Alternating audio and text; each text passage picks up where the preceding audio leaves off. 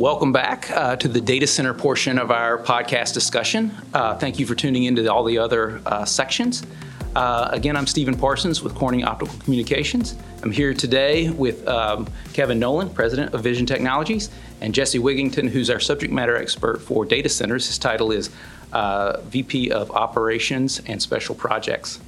So gentlemen, welcome. Thank you. Great to be here.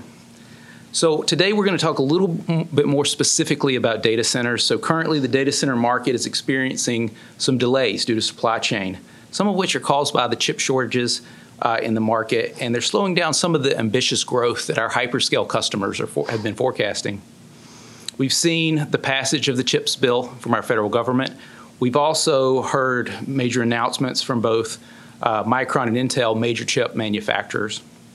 So the hope is that that problem will be coming to an end soon. With that, I'd like to do a little bit deeper dive into Vision's game plan for the immediate future. So with that, the first question is for Kevin. Is Vision experiencing supply chain issues, and what are some best practices you guys are implementing to address it?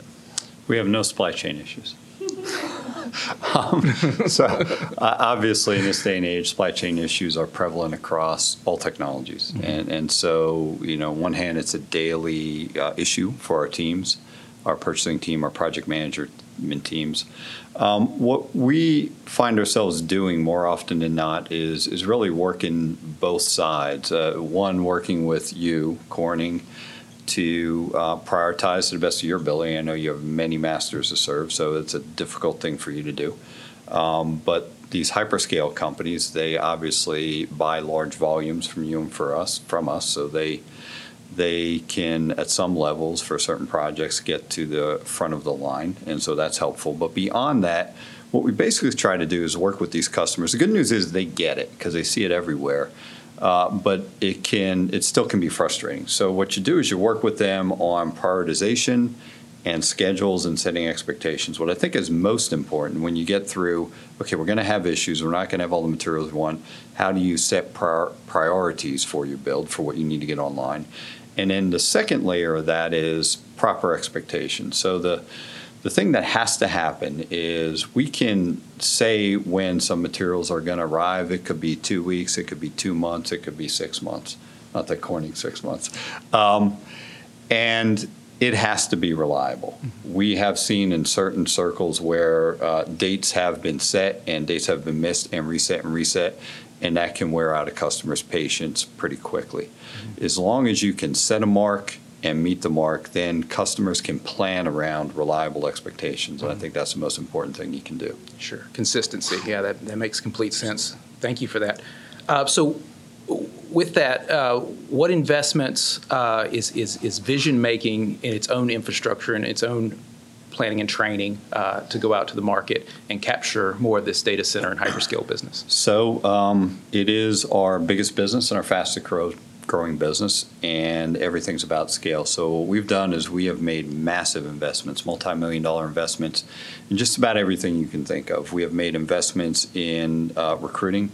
We have gone out to the market and we have recruited not only within our industry but outside our industry, in the military, in trade schools, community colleges, even high schools. And if you're recruiting people with no experience, then you have to have a robust training program, which we've put in place. How do you train people how to do the trade? So you could think about things like BICSI and PMI, but also how to operate within data centers. We have made investments in geographic expansion. We have made investments in our supply chain. So it is multi-million-dollar investments on every aspect that you'd think of. And I think, quite frankly, it's paying off. We get a great ROI because these companies, us and our competitors, see them. They keep growing, and when will that change? As far as I can see in the future, it won't. Great, yeah.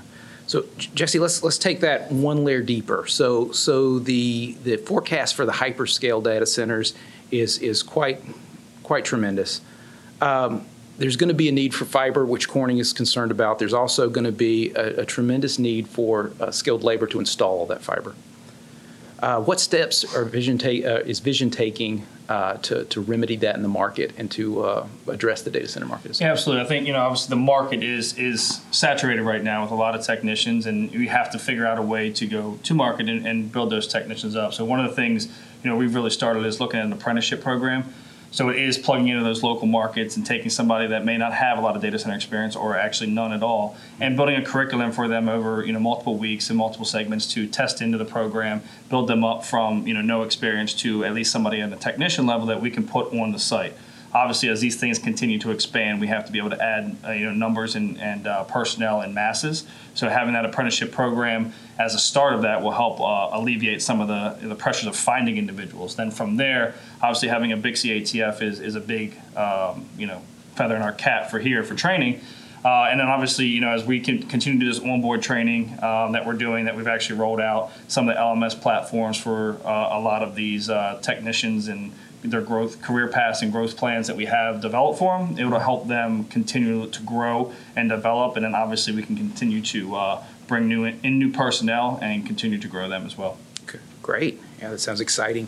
So back to Jesse. So when we talk about data center customers and when Corning talks about data center customers, we always tend to skew towards hyperscales, and hyperscales seem to dominate the conversations that we're having.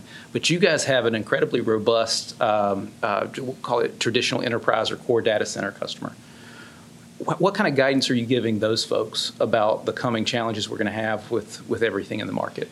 Yeah, it's probably a three-pronged approach because, to your point, we have the hyperscale side, we have the multi-tenant or colo providers, then we have our enterprise data center. And, currently today, we've been lucky enough to where, we're able to support both our enterprise team, our multi-tenant, and our hyperscalers. As that continues to grow, we're obviously going to approach it kind of with the same thing, right? We have to have the apprenticeship, we have to have teammates ready. They are able to focus on different genres there because there is a different skill set that you're going to need for hyperscale environments because it is a different skill and different trade. Mm-hmm. As you get into multi-tenants, then you can have a different personnel in there. So it really is bringing the teammates in, understanding the needs of those customers, and continuing to build that pipeline of personnel to support them. Absolutely. Yeah. Thank you. Thank you.